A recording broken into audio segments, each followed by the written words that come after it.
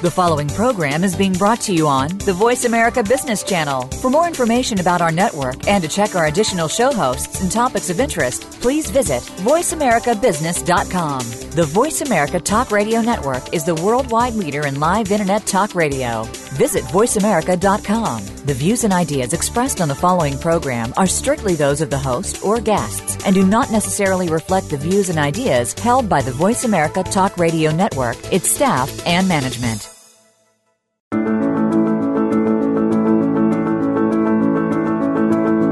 Welcome to Money in Your Life, the radio program that gives you the insight and motivation to be more successful with all aspects of your personal finances.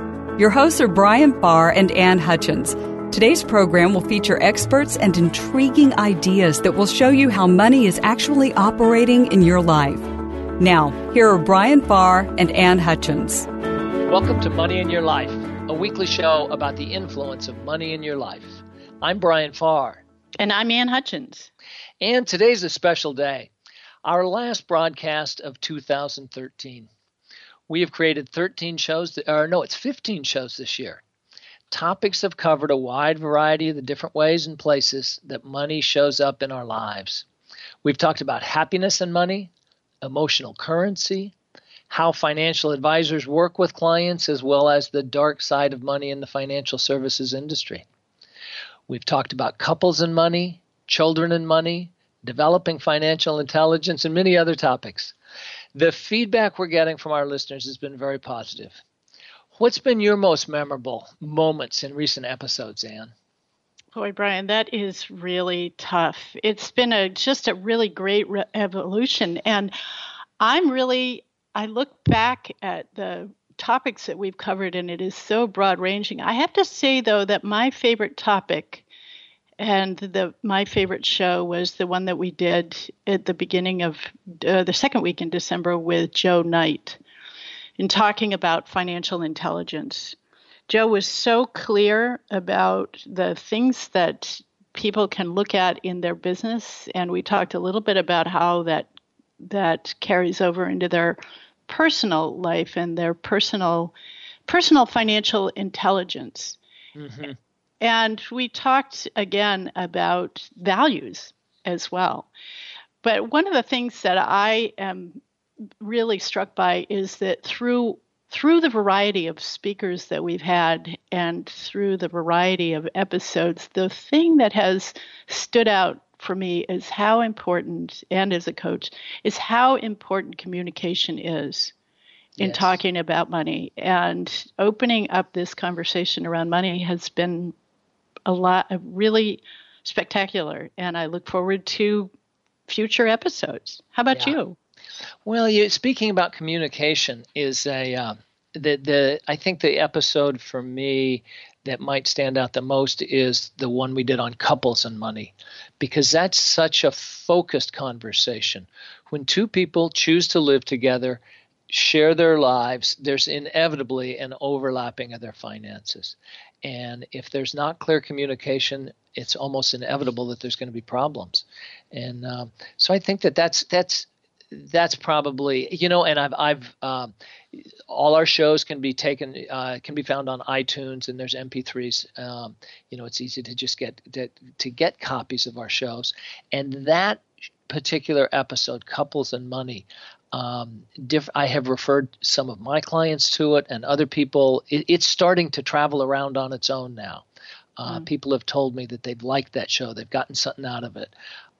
One person, I got an email from somebody who said, my wife and I have started to talk about money in new ways, and we even created a budget for the first time.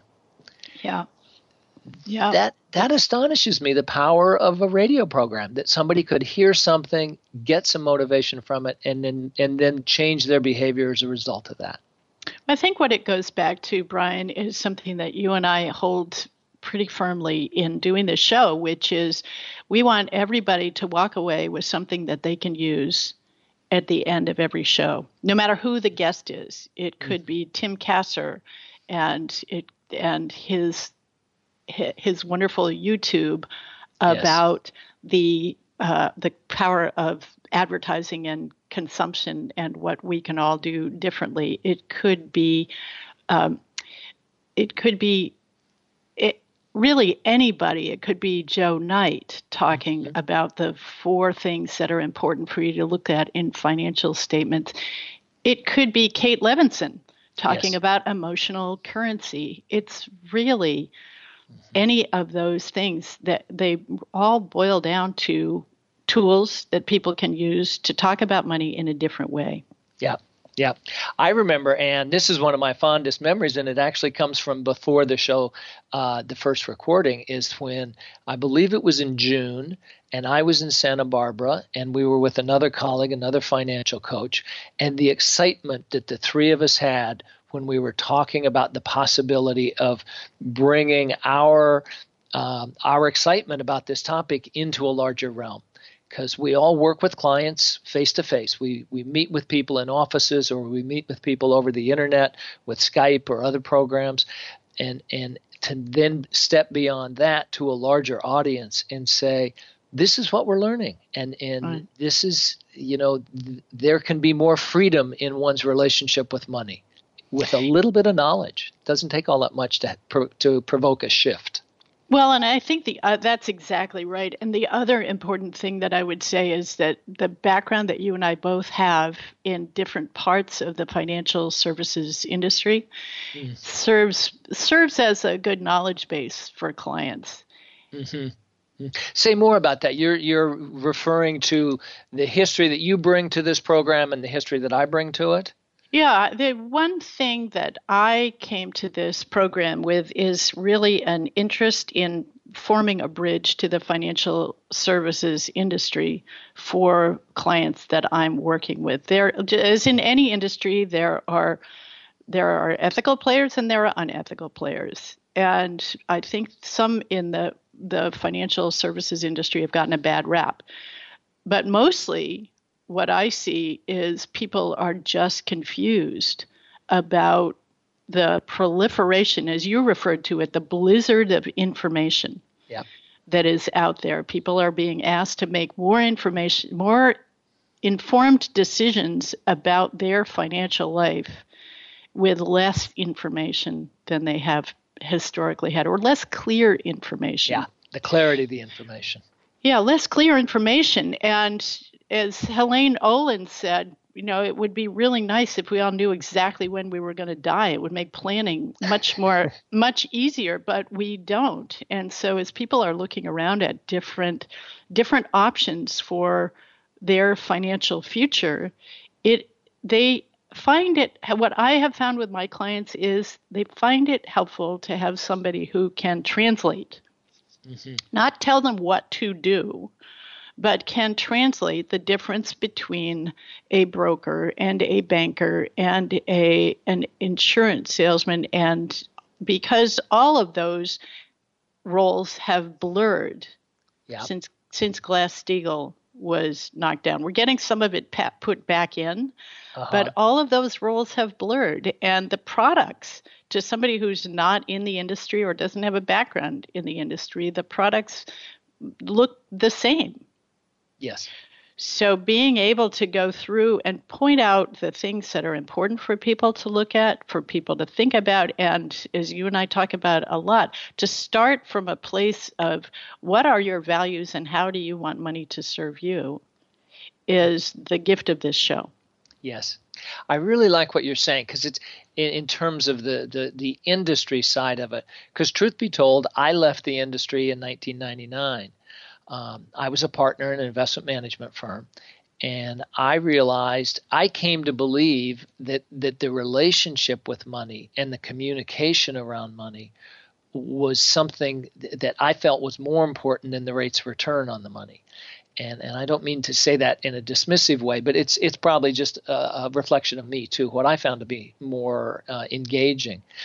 And so that's my side that I bring to the to our radio program, our work together, is this passion around communication and seeing where people get caught up thinking that more money is the answer to all the questions around money. And it's, Well, I think one of the big shifts, though, Brian, is that in the 90s, we had different markets, and the rates of returns were different. Yes. And what we're facing now is an environment with a lot lower assumed rates of return. We saw 15 to 20% returns on portfolios, and now people, managers are reaching for 4 to 6 over time. Yeah. So there's a significant shift, and that's an important framework for people to have, and also an important factor to consider in their decisions. Well, XYZ got X percent. Understanding that if you are reaching for a higher return, you're also reaching with a higher risk. Yep, you've got to have more risk with that. Yeah, so coming back to how do I want this money to serve me? What are my values? How can I go forward? And how can I have the conversation with my spouse, my kids, my parent? Start internally and move externally instead of letting advertising dictate the life that you should live is right. The message. Letting advertising, like you had mentioned with Tim's work, Tim Kasser's work, that there, and also I think Richard Wilson, when the piece that he brought to it, and we've had a couple of guests where they have experience with extremely wealthy families and how that can throw people off from their values, from their true values. So it has been a thread through these 15 episodes that we've done that the starting point for making decisions around our finances needs to be personal. Right. And that sometimes can be a challenge because we can get caught up in what our family expectations are or caught up in the larger community. There's different patterns that we can be bringing to our money that we're really not even conscious about. And if we can take the time, and it's as a financial coach, what I've learned is 3 or 4 sessions, sometimes as short as 2 or 3 sessions. People will get this, oh, that's what's going on. That makes sense. And then there's that shift. And so then it's like they can navigate more effectively because they know the place from which they're navigating. Yeah, the other important question the other powerful question to ask is how much is enough? Because a number of times clients have come to me saying, I don't have enough to retire. I don't have enough to support my grandkids. I don't have enough to do the things I want to do. And really, when we have looked at what is enough, 9 times out of 10, the clients have discovered that they have enough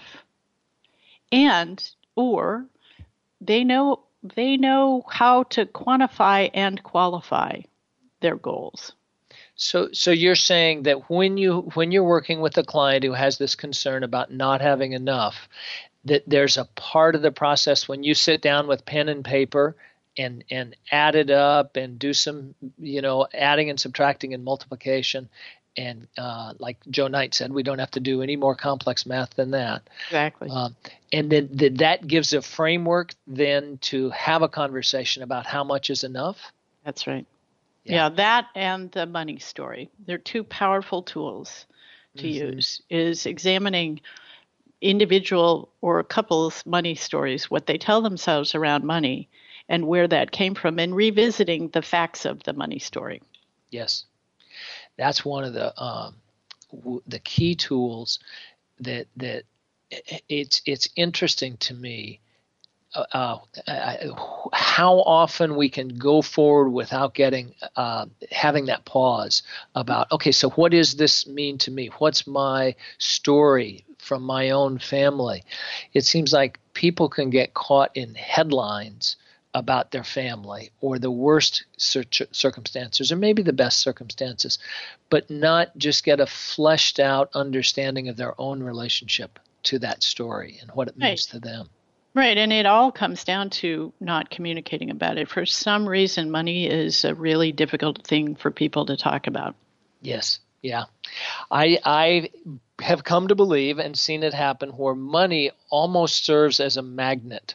It will draw emotions into it and become overcharged. And so then having a conversation just about the dollars, the actual numbers, is difficult because there's these other layers on top of it.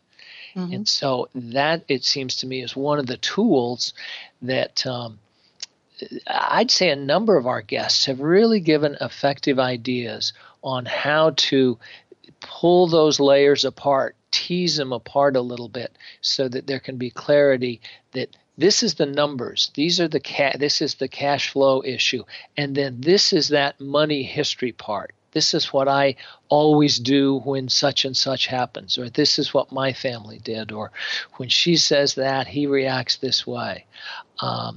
It's that kind of teasing apart that really, I think, is at the basis of money in your life. Exactly. That's the foundation. Yeah, and we're going to do a little bit of coaching. We're going to do some coaching scenarios on the other side of the break. But right now, we are going to have to take a break.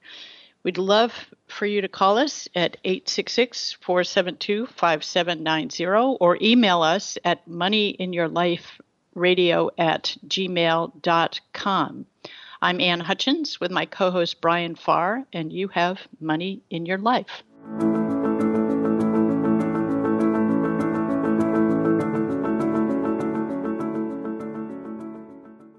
Now you don't have to stay linked to your desktop or laptop. Take Voice America on the go and listen anywhere. Get our mobile app for iPhone, BlackBerry, or Android at the Apple iTunes App Store, BlackBerry App World, or Android Market. Do you have financial goals for yourself? Do you want to be smart with money in all areas of your life? If you're ready to become more effective with your personal finances, then you might be ready to hire a financial coach. Since 2002, Brian Farr has helped hundreds of people improve their relationship with money. He's unbiased, honest, and approachable. If you'd like to learn more about financial coaching, visit Brian's website and schedule a free 15-minute consultation at www.brianhfarr.com. The goal of financial coaching is to open up the conversation around money with your spouse, your children, or your extended family. Ann Hutchins works with individuals, families, and financial professionals to improve relationships with money. Her work with clients is confidential, honest, and fun. Visit Ann's website and schedule a free 15-minute consultation at www.abhutchins.com. That's abhutchins.com. Stay connected. Sign up for our newsletter. Go beyond your favorite Voice America shows. Visit iradioblog.com.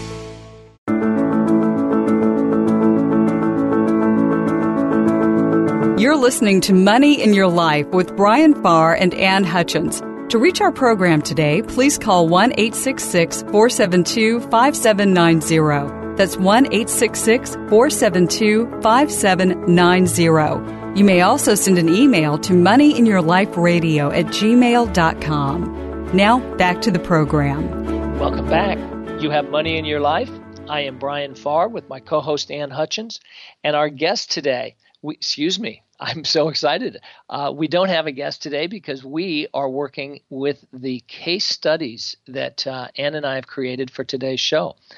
Both of us are financial coaches. So what we've done is created composite clients. As you can imagine, all of our work with clients is confidential. We never talk about the individual specifics of cases that we work with the individuals we work with. But we're able to create composites, a general sense of what the issues are that people face. And so I'm going to start off with a case that is a self-employed individual. And does this sound like a good place to jump in? It does, Brian. And one of the things I would just like to add to what you just said is that there are themes that come up for a lot of people over and over again. And so we thought that we would take some time because people aren't really familiar with what financial coaching is. And we wanted to show you how financial coaching can work using a couple of different composite cases that Brian and I have put together. Mm-hmm. Mm-hmm. So the first one I'm going to talk about, I'm going to call him Bill. And Bill is a real estate broker. Actually, Bill is similar to other people who work with periodic income. Many folks have a regular salary. It comes in, and it makes it much simpler to build a consistent financial life, to put together a budget. But in Bill's situation, he would sell 2 or 3 or 4 homes in 1 month and then nothing for a couple of months. And he'd be working throughout that time frame, but the actual closings and the cash event would come periodically. So what he found himself doing was using credit cards in between the big paydays from his commissions. And it worked for him for quite a while because there'd be another payday soon enough, and then he'd pay the credit cards back down.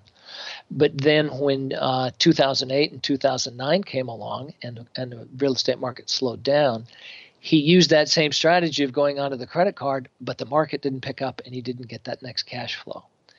And so it was a case where he had to really rework the mechanics of how money flowed through his life so that he could pay down these debts, pay down his credit card debt.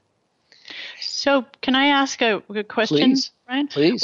When he came to you, or when these individuals come to you, what did they present as their goal in the work that you do together? It's a good question. The goal in this case was to get out of the credit card debt. I have found that many people have it would be like a threshold. Some people are comfortable with 0 credit card debt. They pay it off every month. They never have anything different. Other people are comfortable with $5,000 or $3,000 or $8,000 or $15,000 or whatever the number might be.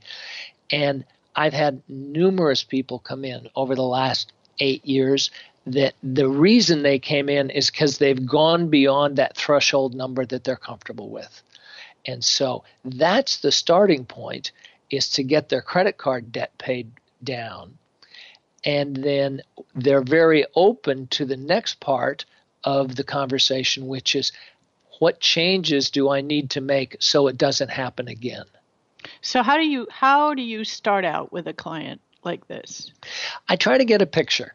I actually call it a snapshot. It's on my website. I've made it available to people for over 10 years. They float around. It's a simple way to look at income and expenses. It's just one page, and it's a clear picture of an average household expenses. And then on the other side, there's income, and you subtract expenses from income, and that's either a positive number or a negative number, and that is the starting point. Mm-hmm.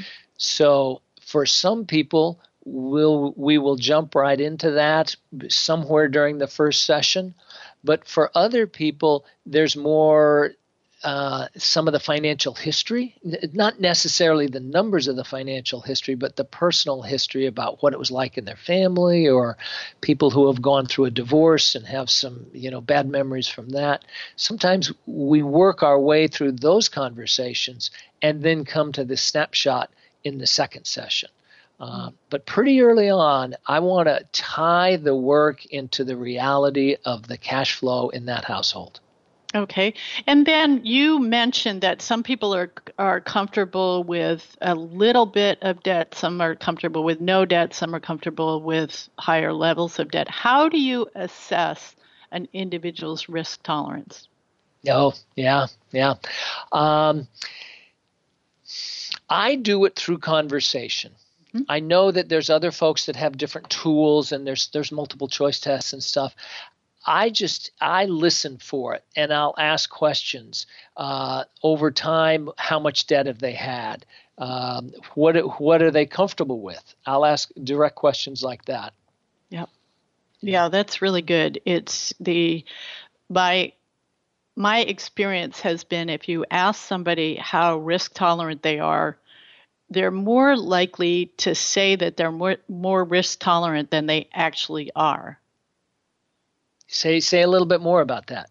I just have found that when I say to people, how risk tolerant are you? How risk tolerant do you think you are in your investing? Mm-hmm. They're much more likely to say, oh, I can stand quite a bit of risk. And in further conversation about the kinds of things that you're talking about, their money history, their situation growing up, the messages that they got as kids around money, or even as adults around money, uncover possibly a different level of risk. And that's always an interesting conversation. Mm-hmm. Mm-hmm. And so you're referring to risk when people make investments in the stock market, and I think you're also talking about this, like how much credit card debt are you comfortable with? Because that's a risk. There's a risk that your income will drop and you won't be able to pay it back. Exactly right. Thank you for that clarification. That's exactly what I'm talking about. Is how stable. What gives you a sense of security? That's the conversation. Yeah. You know, there's another piece in here that came out in the conversation with Bill, the example that I'm calling Bill, and this happens with certain people that work on commission, or sometimes when there's gifts that the arrival of money is like a celebration. Mm-hmm. And it loses. Folks can lose that grasp that money's a tool. Money is a tool that allows us to live our life and really obviously having fun is part of it. Celebrating is part of it. But if it's in a larger context, then we can create a life that's sustainable. Yeah, that's exactly right. So talk about how you go about doing that. Well, I think that for that one, it grows out of that snapshot, out of that clarity of what an average household spends in a month. And this can be for an individual, or it could be for two people living together. It can be with a family. It's the same principle that when you have a clear picture of what a typical month looks like, what an average month looks like, then you can navigate more clearly. You can get a warning sign in the middle of the month that, wow, we've spent a lot because of the transmission went out, or we had family in from out of town, and then readjust for the last 2 weeks of the month so that you can get back on track to your averages. Mm-hmm. So it's a matter, one of my mentors says that awareness is self-correcting. Mm-hmm. And I really think that awareness around the way that money moves through a household, for people, for the vast majority of people, awareness is the self-correcting mechanism. One of the other important things that I'm hearing in this conversation is the beginning of a realization and talk around a longer-term view of what that income is supporting. Yes. Yeah. And if I can just jump with it, the longer-term view is that we have the month, so there's 4 weeks to get through, so we want to spread it out over that. We have the quarter, so there's three months together, and sometimes there might be expenses that come in at the end of 3 months that we don't have to spend every 3 months. And then the next long-term view is for a full year. And we might have a couple of expensive months. 1 month there's going to be a family vacation, and 1 month is December, where there's a lot of extra expenses. Mm-hmm. So knowing that in advance allows us to set a little money aside from the less expensive months so we can cover the more expensive months, and people don't, and at that point, not have to go on to the credit cards. Mm-hmm. Mm-hmm. So it's having some sort of a tool to get through those longer terms, the 3 month and the 1 year period.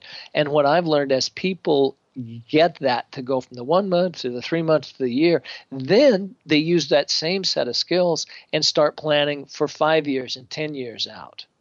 So it also strikes me that you're talking about sorting out responsibility, right? So you're talking about sorting out the responsibility and having people have an awareness that they have choices that they've made in the bills that they've taken on, and they have a responsibility to pay those debts at a certain period of time. And that credit card companies, for example, allow you a longer period of time, and they charge you for the privilege. So you get to choose whether you want to pay that fee or whether you want to pay it off without the fee. Yes. For to example. pay it on time so there's no penalty. Right, exactly. And what I talk to my clients about is that I'm not going to dictate which one they do. But there is a conversation around the choices and the trade-offs that people make.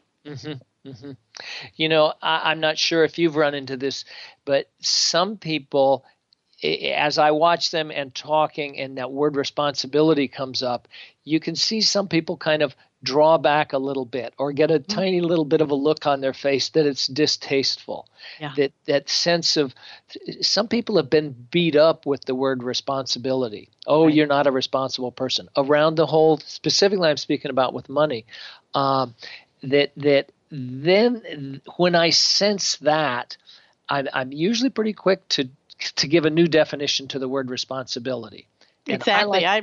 Go ahead. I like the definition that responsibility means to be able to respond. Yeah. And when it's that simple, it's to be able to respond, then that ties back into what you're saying of being able to make choices, to do planning, to do all of those things that then gets labeled as, oh, this is a responsible person. They are living within their means, and not only that, they're prospering within that amount of money.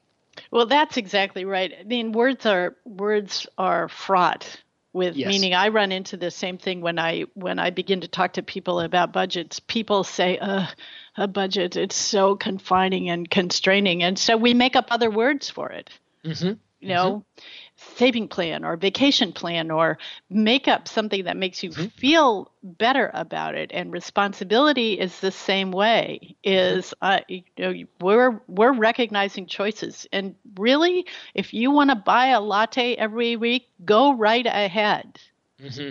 And let's talk about trade-offs. Yep. So that's where we get to. And no, I think one of the things that you and I both have talked a lot about is not dictating to people what their proper way is. Oh, yes. In a coaching session, coaching is about, the goal in coaching is about determining a plan that is sustainable for the individual. And what works for me is maybe not going to work for you. Yeah. So as a coach, it's my goal to uncover what your best self is. Yes. You know, one of the people who is, her name is Jenny Rogers, and she's one of the teachers in the coaching profession. And I love a quote. I actually have this quote on my website. Coaching is a partnership of equals whose aim is to achieve speedy, increased, and sustainable effectiveness through focused learning. Now, that's a lot of words, but speedy, increased, and sustainable effectiveness through focused learning. And then it comes around, the coach and the client have the sole aim of closing the gaps between potential and performance. And that's what financial coaching does around the specific topic of money. So if we go back to your client or your composite client, because we're getting close to a break here, where do you go with that as the coach? Where did you go with him? Well, there's two stages. One is to help them get past the panic a little bit. Get through that initial panic stage that brought them in. Something's gone wrong here, and we've got to make some progress. So getting past that initial stage and then into the next stage, and this ties in with what you were saying, that it's his values, what's important to him. And so my work at that point is helping him understand that. Maybe it's drawing him out, maybe it's him telling me some stories from the past, or a lot of times it's more important is what his vision is for the future. And then using the skills he's developed to get out of trouble, those same skills then become the skills he uses for moving forward and number one, staying out of trouble, but number two, creating the life he really wants. Right. That's exactly right. Yeah. I have to say, I love my work. I feel very fortunate to have I made this transition from being a partner in an investment management firm to becoming a financial coach. And it's really been rewarding. And probably one of the most rewarding parts is seeing people make these transformations. There's this kind of thing where it's like, oh, that's what's going on. I get it now. And then I'll hear from them 2 or 3 years later that it's, these changes are sustainable. Right. The benefits of the financial coaching are sustainable. Right. And I'm sure you've seen that too in your practice, Ann. I have. And the thing that you're saying, which really resonates, is that these changes take time. Yes. And patience and observation. Mm-hmm. Mm-hmm. Yep. And there's a magic when you have a witness to it, which is the financial coach, right. Somebody who is knowledgeable and can hold the flashlight and ask good questions. But then it also becomes a shared experience, whether it's with an individual or a couple or with a family, to have a witness for this process of change that they enter into. And that I think that's part of the glue that makes it sustainable. Exactly. Yeah. That's exactly right. So, Ann, we need to take a break, and then we'll come back and talk about a few more cases. You are listening to Money in Your Life, and if you would like to join the conversation, we're at 866-472-5790. And as always, you can email moneyinyourliferadio@gmail.com and shoot us some emails, and we will we will read them on our next shows. So we look forward to hearing from you. I'm Brian Farr with my co-host Ann Hutchins. You have Money in Your Life.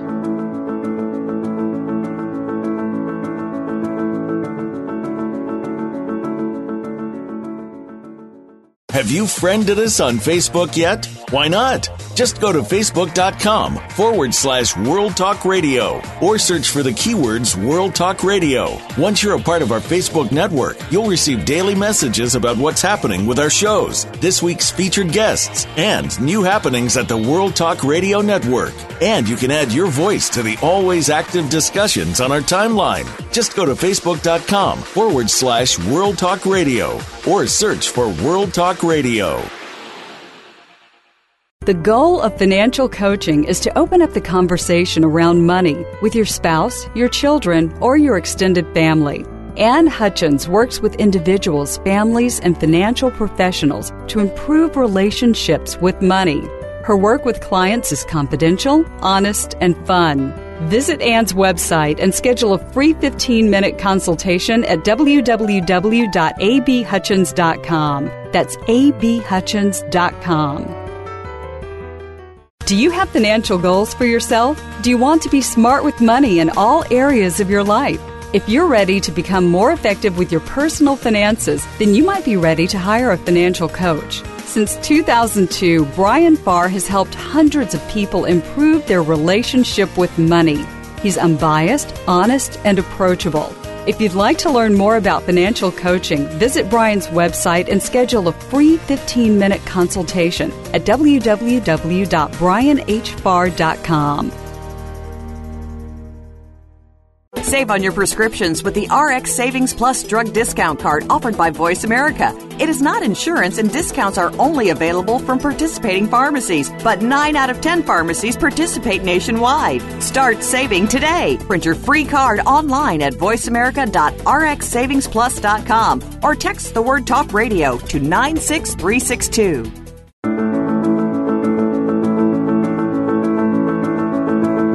You're listening to Money in Your Life with Brian Farr and Ann Hutchins.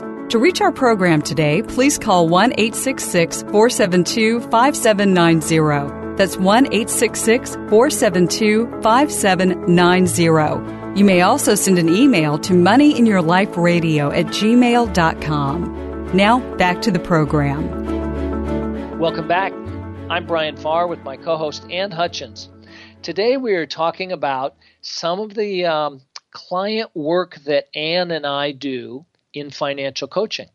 And we're doing this by way of composite characters. We're keeping the confidentiality of all our clients, but we've found that there are common themes that weave through the work that happens when we're exploring the issues around finances, personal finances, and money. So, Ann, do you have somebody that you would like to share with us? Yeah, Brian, thanks. I want to talk about something that I've seen recently, which affects a number of sort of 20-something-year-olds, and actually it may affect all age ranges, but the group that I've mostly been talking to in this area is 20-something-year-olds, and it has to do with 401ks. It's a retirement plan development that is a defined contribution. So the employee has to contribute and the company contributes. And when people start jobs or change jobs, or once a year, you look at your 401k plan and you are offered a number of different, a laundry list of mutual funds and asked to make what's called an asset allocation, to choose what funds to put in your portfolio and how much to contribute. Now, I want to be clear that this is not financial advising that I'm doing, but there is an information piece to this choice that is missing. And a lot of personnel or human resource departments shy away from the information piece with the worry that it can be seen as giving advice. What I have seen is 20-something-year-olds come and they show me the laundry list of mutual funds and say, how am I supposed to decide what mutual funds I choose for my retirement plan? So our conversation is pretty practical. Mm-hmm. And I want to say that, financial coaching engagements can be 2 sessions, they can be a year long, they can be as long as needed to work on the presenting issue, as I could say. So these tend to be relatively short, if you will, because what I do with clients is I go through how to read a mutual fund report. Ooh, I bet that's a helpful thing for lots of folks. Yeah, and looking at things like how long has this fund been in business, who's the manager, what are the holdings, what has been the performance over time. And then we go to a conversation just like the one you and I referenced before, which is about risk tolerance. And I don't generally use that term, but it's all about, well, what would your values, what would you like to see, and what's been your history around money? And I can assess how risk tolerant employees are. And then we point out who to call for information. Mm-hmm. Can I jump in on a question there? Sure. When when somebody's 26 years old, 28 years old, and they've opened their 401k account, they've opened their retirement account, this whole idea of risk assessment, how do you do that with somebody who this is really the first time they've invested? They put money in the market, and maybe they've never had credit card debt. They pay it off each month, so it's a whole new idea to them. Well, a number of them don't even have credit cards yet. Okay. Or they may be getting their first. It's not so much around the investing that I assess the risk tolerance. It's around what's their history of money been. Okay. What's their family? What did they learn in their family? What was the conversation around money in their family? What's the family background? What is their money story? Uh-huh. There are individual, one of the things I've learned, and there is a lot of literature on it, but there are investing types. There are people who could care less about investing, and they'd rather either put their head in the sand, or they just are sure that the world will take care of them. There are savers, then there are spenders. And those are three of the main ones. There are a couple more, but those are the three types that we talk about. And so I try to assess what type this individual is. Okay. And then we go through after going through the mutual fund report, we go through who their contacts are, who they can call to find out more about their choices in the mutual funds, who their company representative is. I had a client who said, I called the representative and I think I woke him up because nobody calls. But the point is, and the point of all of my financial coaching is that there are people whose job it is to answer your questions. And those are the people that you can call. And then we have a conversation, we have a follow-up conversation about the answers that they got. And there's a bit of translating that goes on as well in the financial coaching session. So they tend to be much more practical, these sessions. That kind of a conversation. And I can imagine that if you're having 2 or 3 sessions, they might get clarity in that first session about what they need to do. Then they go make the phone call, or they meet with their HR person. They get more information, and they come back to you for a second session. And then you walk through what that, kind of decode it or translate it so that they can get it, understand it in their own personal words. That's exactly right. And the other thing that I do, especially in cases like this, is I schedule follow-up touch points, which generally, depending on the level of comfort of the individual, it can be 6 months, it can be a year, it can be a year and a half. We just touch base and we look at how their funds have performed and how comfortable they are and what their framework for assessment is. Right. When you're describing that, Ann, I have the image of, say, a basketball player or a soccer player. That soccer player, she's out on the field playing the game, and then there's a little pause in the action, and she'll run over to the edge of the field and talk to the coach for 30 seconds and then run back out onto the field. Exactly. It's her job to play the game. She's got all the, the skills that she has at that time, but to run over and have a little head-to-head with the coach and get some clarity and then go back out, that can improve her play out on the field. Yes, and it also gets her familiar with the questions that she can be asking herself. Yes. And reminders of where to look for performance and what framework to use. What am I comparing my large cap stock portfolio to?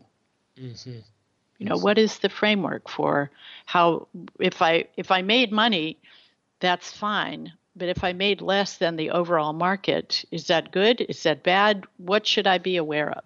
Mm-hmm. Mm-hmm. Even when you and I are both of this world, when we say large cap, and that means something to us, and it means something to people who know the language. Right.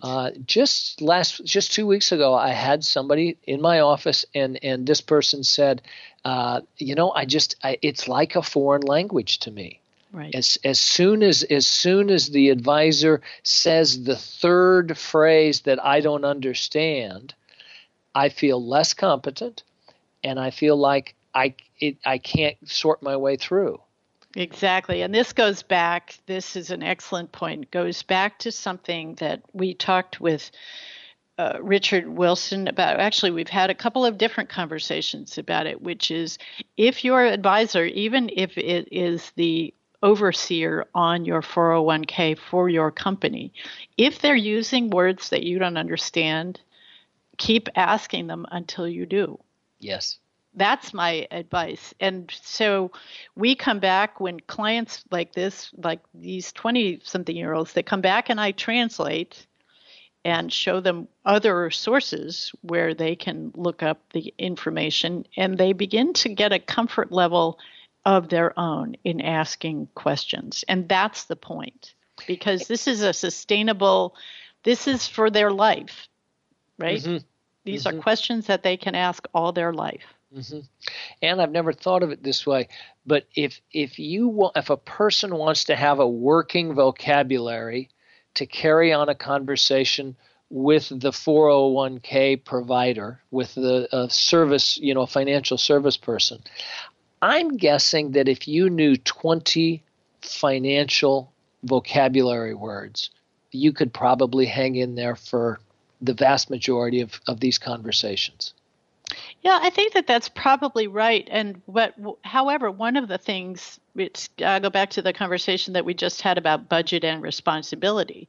Mm-hmm. One of the things I encourage my clients to do is just keep asking for clarification. Mm-hmm. And then, because when people are first exposed to it, the memorizing of the terms it's all confusing. Yep. Mm-hmm. So if they relate it to something that they are familiar with, then it can make a lot more sense. It's just like learning Spanish or French or exactly Italian. Like that. Yeah. And I think for me, the idea of when I thought of it just now, 20 vocabulary words in personal finances, that's a manageable number. If somebody says, over the next 2 years, I'm going to get familiar. I need to learn 15 or 20 things that I don't know right now. Mm-hmm. That then makes it a much more doable task than learning the entire dictionary. That can seem overwhelming. Exactly. Yeah, that's exactly right. So that's a case on a practical level, and those are relatively short engagements. Mm-hmm. The longer term tend to be things like family conversations, which can be fraught. And what I'm talking about is things like a family either whose parents are aging and either ill, or a family who has just inherited an estate. Mm-hmm. And in my experience, the size of the estate is irrelevant. As a matter of fact, the smaller the estate, the larger the emotional issues. Okay, because there's less money to. Well, I don't know. I could see where that would come in. Well, it's also, the thing that I have found is that the more comfortable the family has been over their life talking about money and shared goals or shared values, the less fraught that conversation is. That makes sense. And it's actually, there's a tragedy on top of the loss and the grief from the death that so many families, this is the first time they really get thrown into a conversation around money. Exactly right. Yeah. So it's a real challenge at those times. Yeah. But the bottom line is really about communication. It's about respect and communication. And it's also what I encourage is agreements about how we go forward. Mm-hmm. Agreements about how we go forward. I like that phrase. There's a real clarity to that. Yeah, how are we going to conduct ourselves in our meetings together? If somebody is being disrespectful, are we going to call them out on it? Mm-hmm. What are we agree on values before you have any conversations, and then you go forward with the conversation. Oh, so you're creating a framework which gives some safety before you actually have the conversation, the content inside that, how much money and this and that and those kinds of details. Before you jump into that, you create a framework for it. Exactly right. Yeah. That's exactly right. And knowing you, Ann, I know that that's something that you can help people have. You can provide that for folks. Well, that's why I'm interested in financial coaching. Yeah. Okay, we need to wrap up today. This has been an enjoyable show. I hope that you've all enjoyed it. Our last show of 2013. We will start next week, first week of January. We will Friday morning, 7 o'clock Pacific time, and as always, available on iTunes. Next year, rather than try to list them off, I'm going to ask you to come join us. We have another great slate of guests coming in. We will be covering many topics that explore the issues around money in our lives. Thank you for listening today. I'm Brian Farr. And I'm Ann Hutchins. And come back and continue the conversation because you have money in your life.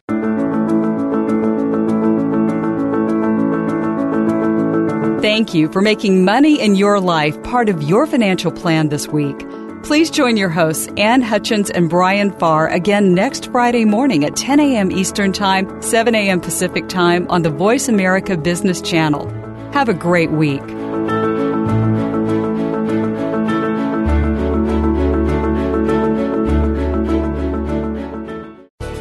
Thanks again for listening to the preceding program brought to you on the Voice America Business Channel. For more information about our network and to check out additional show hosts and topics of interest, please visit voiceamericabusiness.com. The Voice America Talk Radio Network is the worldwide leader in live Internet talk radio. Visit voiceamerica.com. The views and ideas expressed on the preceding program are strictly those of the host or guests and do not necessarily reflect the views and ideas held by the Voice America Talk Radio Network, its staff, and management.